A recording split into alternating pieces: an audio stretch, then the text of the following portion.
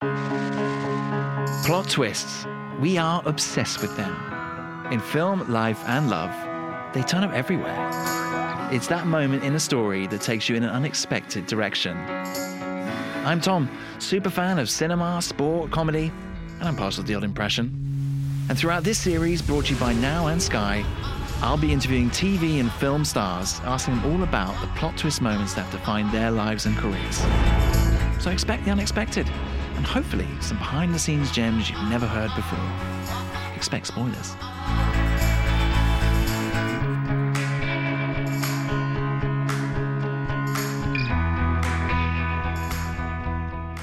Our guest this week has starred in Spooks, Robin Hood, and most recently Obsession.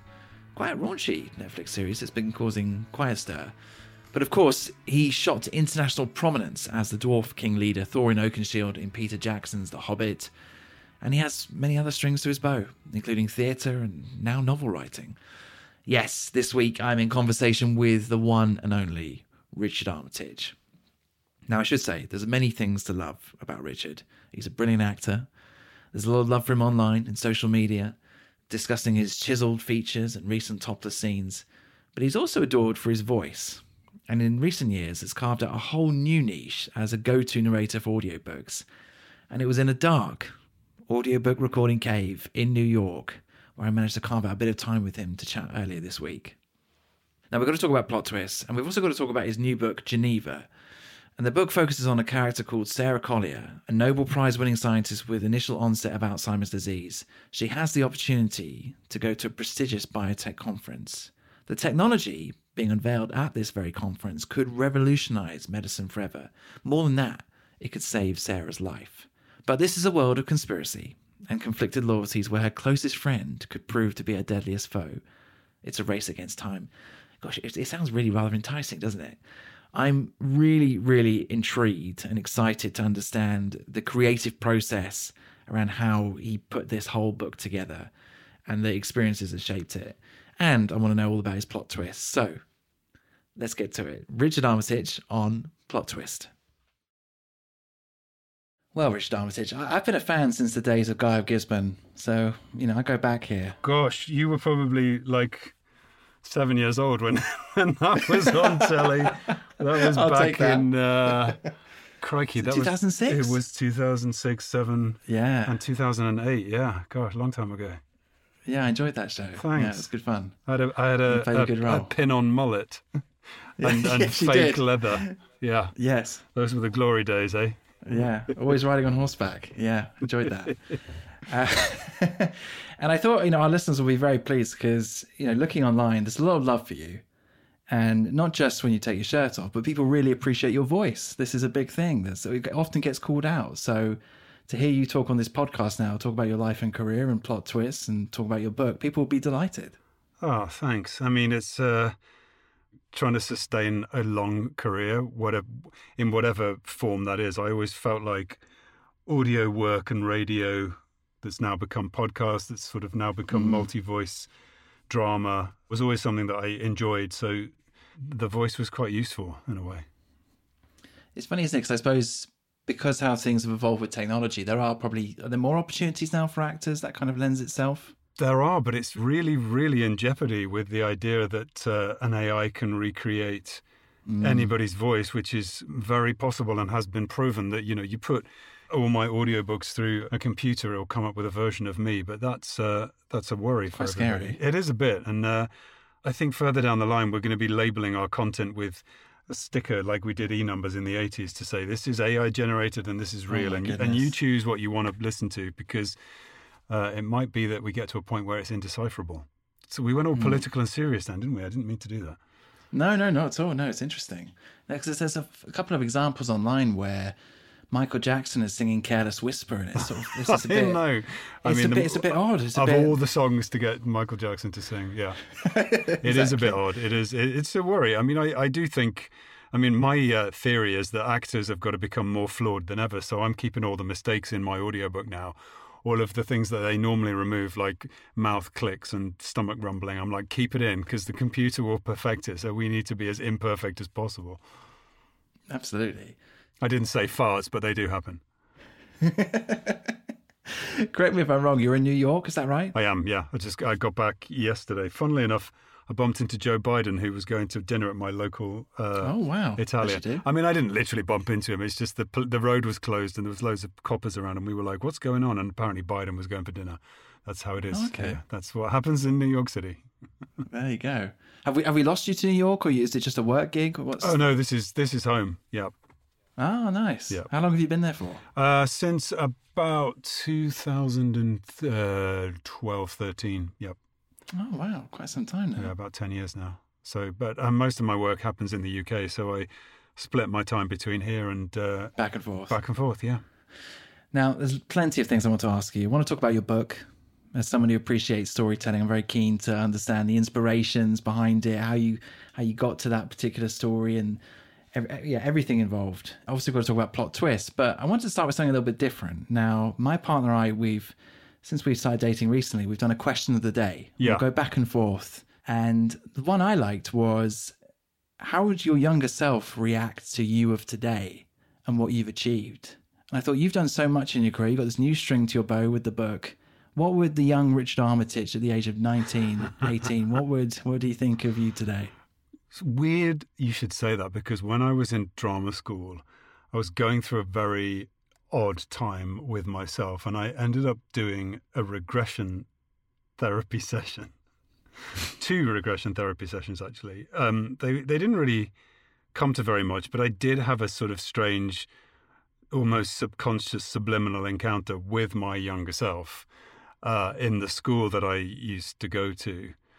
And this little kid had walked in through the door, and I was sort of in the school as myself. I guess I was in my 20s then, I turned around to look at the door, and this little fella walked in, and I realized it was me. But weirdly, the adult version of me was very kind of nervous and anxious because of what the future might hold. And the little kid looked at me and went, "Don't worry, it's going to be fine."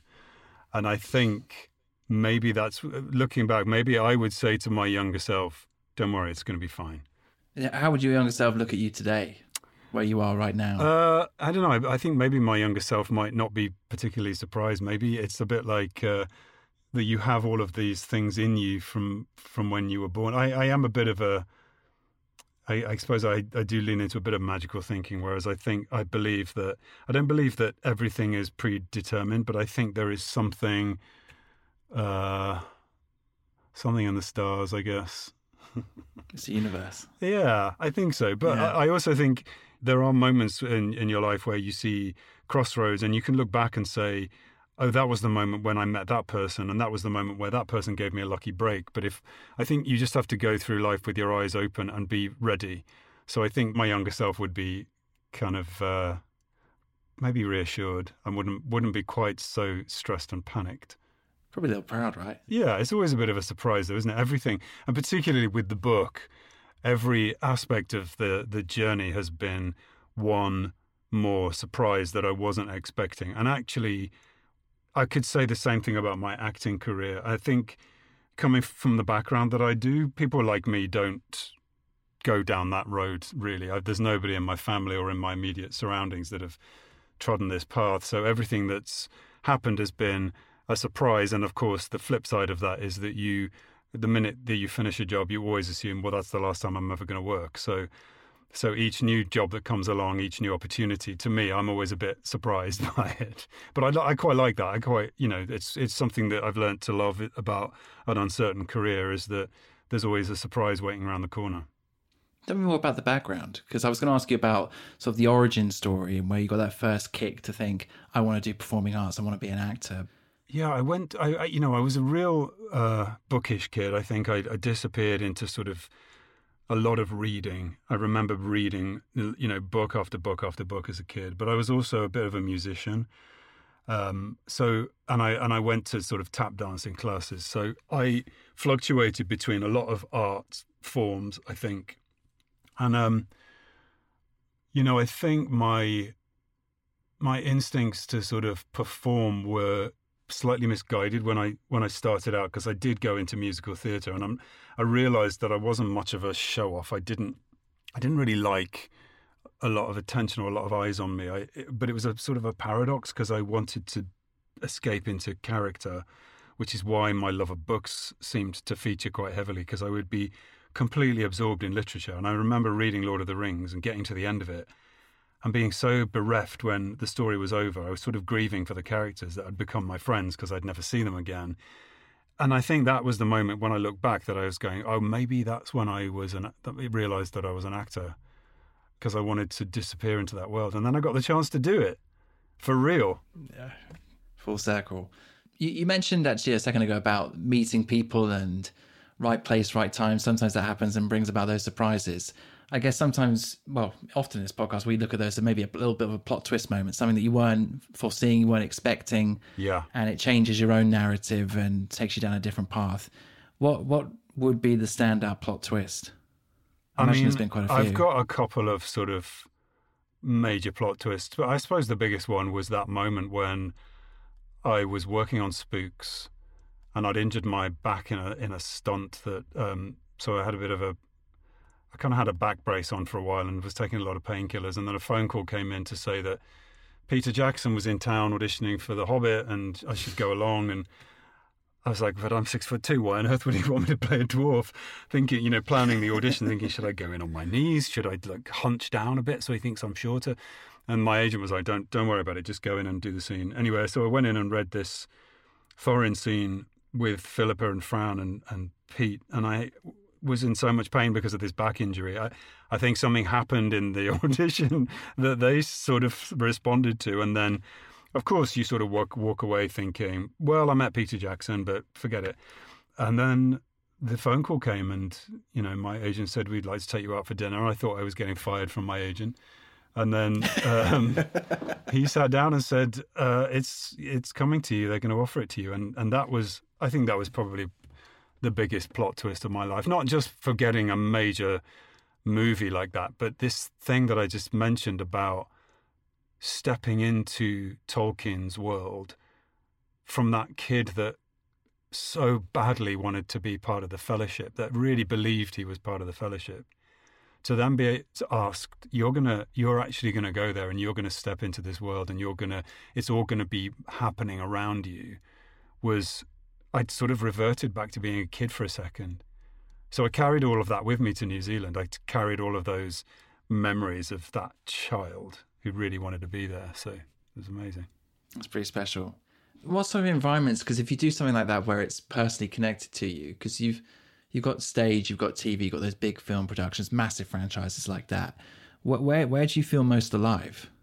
Gosh, in all of the places, actually, because look, there's nothing like live theatre when it's happening in the moment and you can't stop it. No one's going to call cut.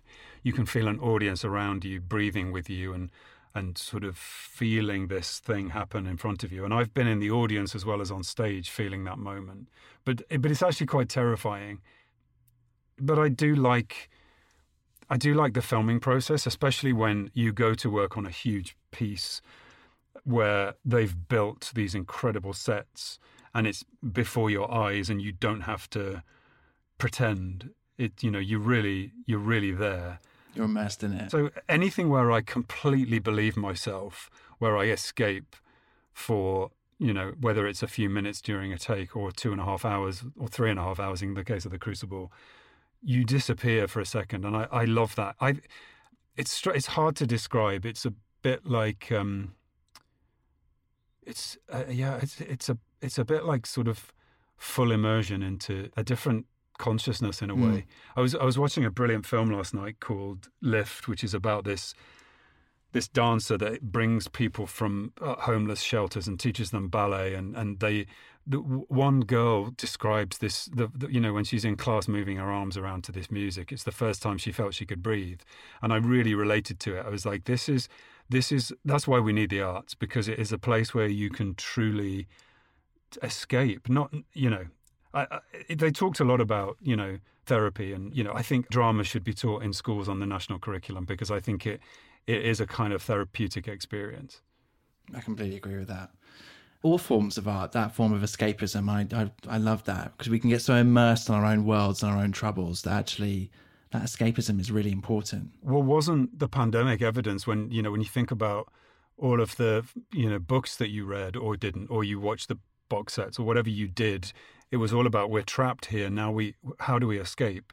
You know, I escaped into a sound booth and recorded, 5 or 6 audiobooks, and I'd have a little adventure every day. I'd go off somewhere to I was reading Agatha Christie and getting myself trapped in all of these sort of political crime mazes that she writes about. And I'd come out of the recording and think, wow, I've just had this day out with Agatha Christie. But to me, that's what a book is. It's like an excursion. It's a doorway into another world.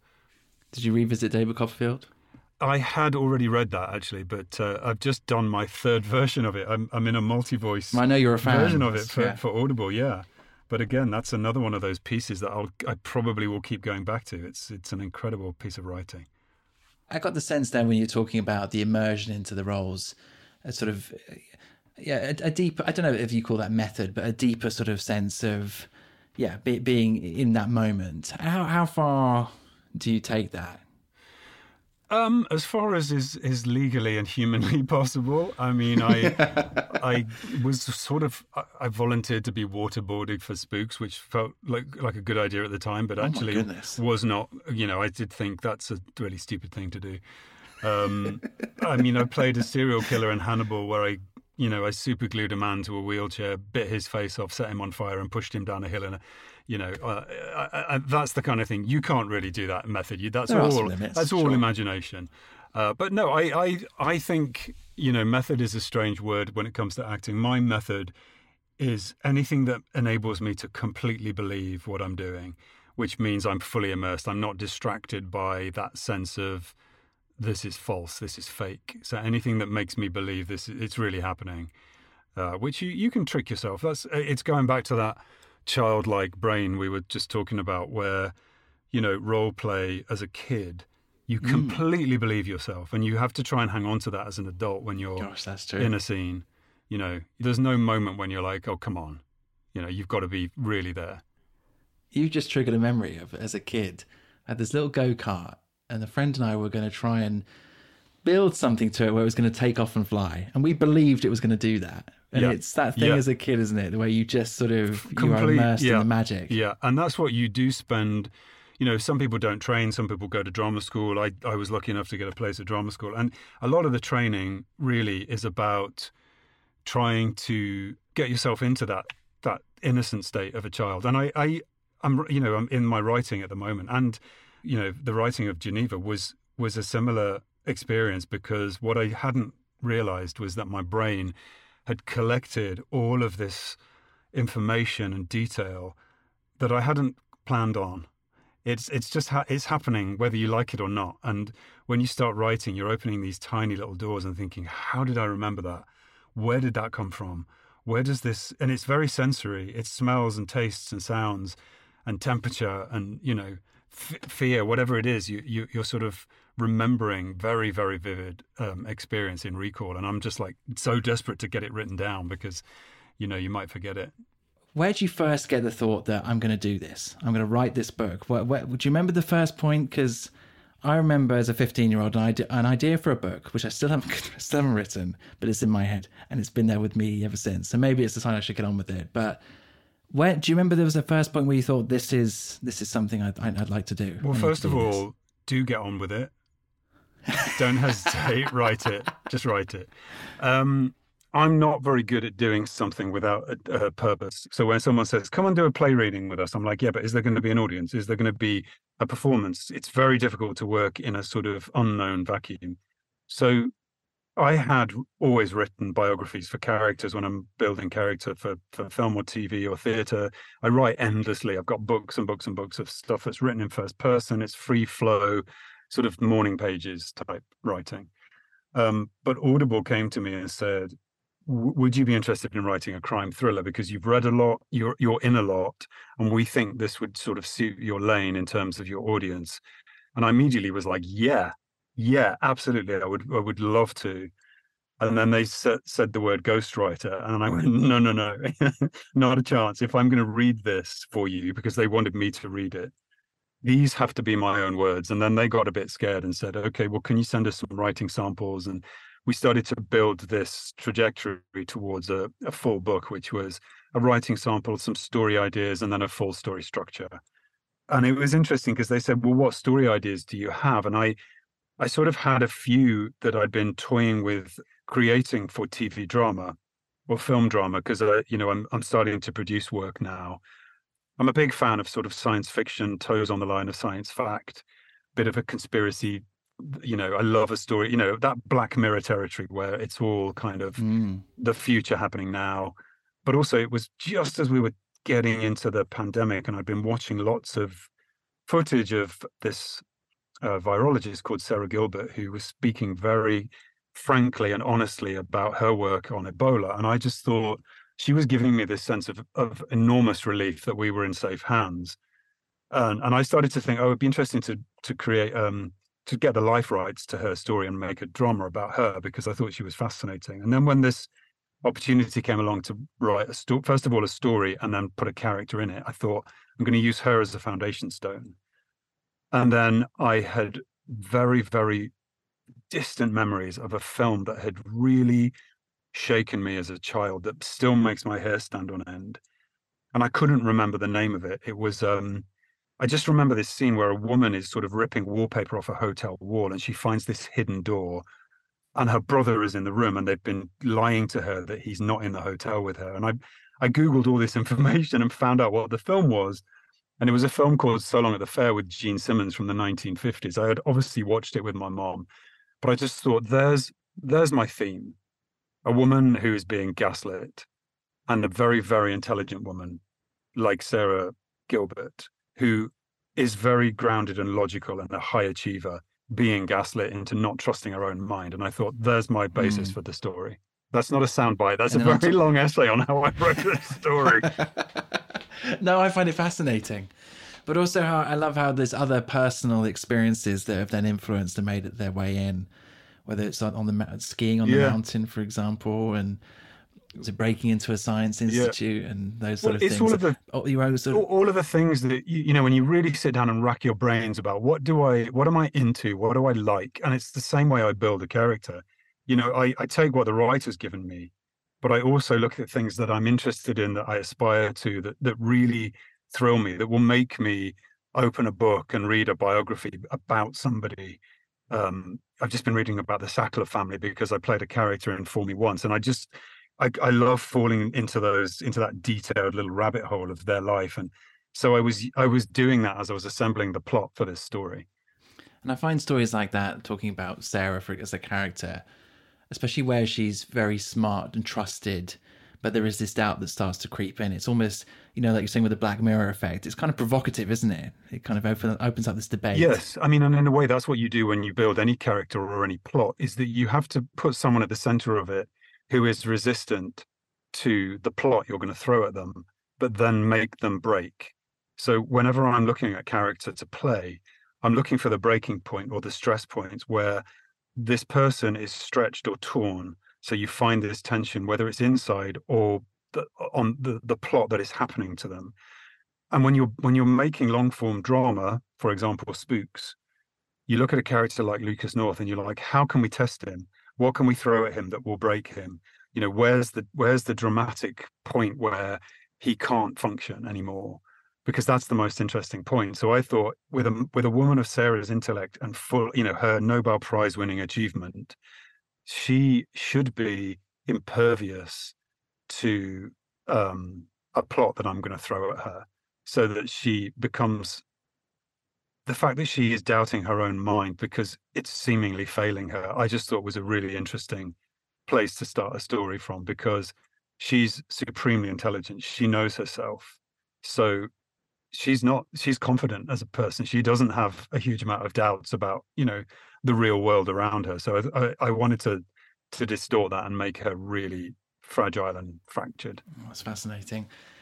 How was it releasing it in terms of if you compare it to a TV release, for example, you've been on a big show or big film franchise, it's about to come out, there's all the reviews and the social media for all that comes with it. How did this compare? Was it a similar sort of feeling or slightly different? Like everything I do, once the work is done, once it's in the can or in the mic or on the page, it's about to happen now with the print version. I let it go and I step back. I don't read the reviews. I stand very quietly at the back of the room in the shadows and I don't focus too much on what people think because it's out of my hands. Of course I want them to enjoy it. I want the book to sell. I want people to listen and get the thrill out of it that I intended when I was writing it. But it doesn't help. It doesn't help to listen too much to opinion. And it sounds awful because I do want people to give feedback, but at the same time, it's not going to be for everyone. And I'm the type of personality that will absorb a lot of the negative stuff and reject a lot of the positive stuff. And so I try to leave myself free of that. The work is done. I hand it over and then step away. I've always said, I think it's probably a healthy thing. in a way, it's a bit in anything. Of course, you've got to get out there and promote it. But I've always used the analogy that it's a bit like an artist painting a picture and then standing in front of it, talking about it. And it's like, get out of the way. We want to see the picture. You've done the painting. Now move. So I move and disappear. And onto the. I think it's quite a healthy way of doing it. I say so. I think it was A.J. Finn, the American author, said one of the best thrillers he's ever read. I mean, that's pretty good going. It is a review. He's a friend of mine. Actually, I'm going to dinner with him this evening. So oh wow, it was very nice of him to say that. But yeah, he's a tough critic though. Tough critic. That's what you need though. But that's you want the tough taskmasters to give you the honest feedback. And of course, all of these people, and there's something I'm learning about being tentatively accepted into a writer's community is that there's great support for each other and everybody reads each other's work and everybody gives feedback and, people are very honest or not honest but I like the community. I think it's very supportive because, we're all fighting for the same thing, which is, great storytelling in whatever aspect and absolutely books and film and television, they all cross over, all of the, every book is potentially going to be a TV series, and every TV series was once a book, maybe. Geneva, the TV series, I'm all for that. It is on the cards. Is it going to happen? Is it? Yep. Oh wow. Yeah, we've got a great producer on board who really liked the book and bought the rights, so I'm going to be developing that as well. So lots of nice surprises that you think, oh, kudos to you. What a compliment. Thanks. Let's talk about plot twist person. It's our second plot twist question, and it focuses on, I suppose, a surprise entity that has perhaps come out of nowhere and been an element of a force of support, perhaps. Is there anyone throughout your career personally that stands out? It's really hard to pin it down to one person because I always identify that person whenever I find them, and it's the people that give you breaks. The people that believe in you for a second. So yeah, Robin Shepherd, who was the director who directed Spark House. Yeah, she was one of the first directors to ever really give me a significant role. I was doing, one line here and there on Casualty and The Bill, and she fought for me because a lot of the producers at the BBC, I think it was BBC, was it?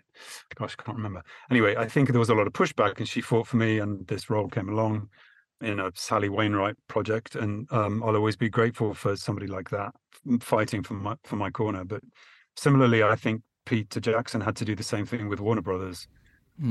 So these people that believe in you and they fight for you. Jill Trevellick, who when I did my first audition for North and South, I was the first person through the door and they couldn't find the actor to play John Thornton. And then she went back through all of the audition tapes and I was the last person they saw. And then I got cast over a period of months and months and months. And that casting director went back through every single tape. And these people are the people that have made, big differences to your world. That's amazing. Well, I guess it's like sliding door moments that can really, for you, just have a huge impact. All the time. So when you're not hanging out with A.J. Finn and Joe Biden, Richard Armitage, what's happening? What do you like to do away from acting and away from writing? What are the passions outside of that? Well, I've already booked my ski trip to Zermatt this year because I'm gonna celebrate Geneva by standing at the foot of the Matterhorn, which is on the cover of the book, with a glass of champagne and a group of friends who we ski with a lot. So that is I look forward to that week because I'm not a beach holiday person at all. I get incredibly bored, but there's nothing better than just disappearing to that high altitude. You can feel it in the writing, maybe that clean air and that other world, which is slightly separate from the busyness of the city. I just love it. And it's a week of the year where most things are shut down. So, offices aren't open. That no man's land between Christmas and New Year, I just love it because it's like, oh, I can escape. I can escape and no one's going to be emailing me and we can switch off technology. So that's what I really do love to do. Aside from that, I train a lot. I read a lot. I read a lot for work, and I try to squeeze in a book or two for pleasure. It's becoming quite difficult at the moment. But yeah, I'm a man of simple pleasures, I'd say. I can imagine you're quite a competent skier. I get that sense. I'm in and out a bit. I've always been under contract. Don't tell anyone when I've gone skiing, and it says very specifically in the contract, no danger sports. So I'm very, very careful. I think I'm skiing like I always say, ski like you're in your 80s. I don't want to break any bones, but I do love it. Yeah. It's the one part of my life which is on the edge, a bit dangerous. Yeah, you need a bit of that every now and again. Yeah, I think you do. You see, I've been 3 times though, and I'm quite active, quite sporty, but each time I've got progressively worse. And I'm not sure why. I'm not sure what's going on. You need to take a lesson. Maybe it was the first time I was like a kid and I was just fearless. Take a lesson so someone can look at your technique and they'll give you a couple of tips, and all of a sudden it just snaps into place and you never look back. I mean, I'll go sometimes and be like, I am terrible this year, but then within a couple of hours you're sort of back to your normal self and you've figured it out. But it's lovely. It's a little bit like flying, I think. Yeah, I get that. Because one of the stories in the book was that it was based on yourself. Didn't you have a bit of an accident? I did have something very close to that very early on when I'd gone from being a terrible skier to being like, oh, I'm pretty good now. And I did do a kind of turned up with all the gear, no idea, and sort of went, I'm just going to ski now. I'm just going to let go. And then I did have a sort of pretty bad fall, wasn't wearing a helmet, bounced on my head. And after that moment, I was like, okay, you're an idiot. You've got to sort this out. So I never, I could have been awful, but from that point on, I never took risks and always wear a helmet. I'm very, very safe skier now. So. Oh gosh, yeah. Well, I mean, you hear about, was it Michael Schumacher? He was wearing a helmet, and you just think, gosh, that is. Yeah, you take your life in your hands, but I yeah, I think it's a bit like, I mean, I'm a driver as well, so you have to have that sixth sense of being more aware of everybody else around you than you are on yourself, because you've got to have eyes in the back of your head. And that's one thing I have to say I did get from being a dancer and going to drama school is this: I have got quite incredible peripheral vision, like almost helps, right? Almost 360. Yeah, I've got eyes in the back of my head, and I've got a kind of aesthetic sense. I can just sense when things aren't right, or when somebody's very close to me. Even when they're behind me, I can sense it. So it would have helped Guy of Gisborne. You would have needed that on the horse. I know. Would help. I'm actually speaking to Joanne Froggatt tomorrow, and yeah, so I think she joined series 3 of. She did. She was brilliant. Robin Hood. Say hello. She's one of the good ones. Yeah, we've had quite a few from the Robin Hood show. We've had David Harewood, we've had Harry Lloyd, we've had a few of you guys. Oh, I love Joanne. She's brilliant. I'd love to work with her again on something. Yeah, she's fantastic. Well, you're fantastic, and it's been wonderful chatting to you. Thank you for giving up your time, because I know you're busy recording audio books and all other projects, so it is much appreciated.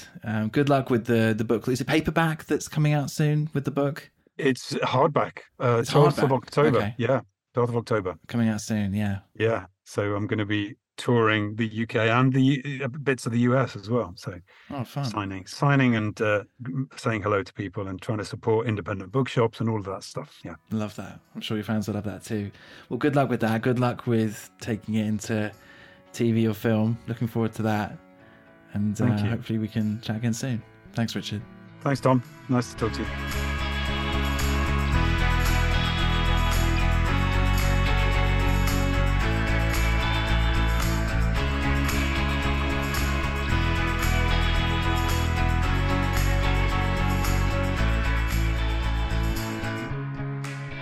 There were so many fascinating nuggets in that conversation. Big thank you to Richard Armitage. Thoroughly enjoyed that, of course.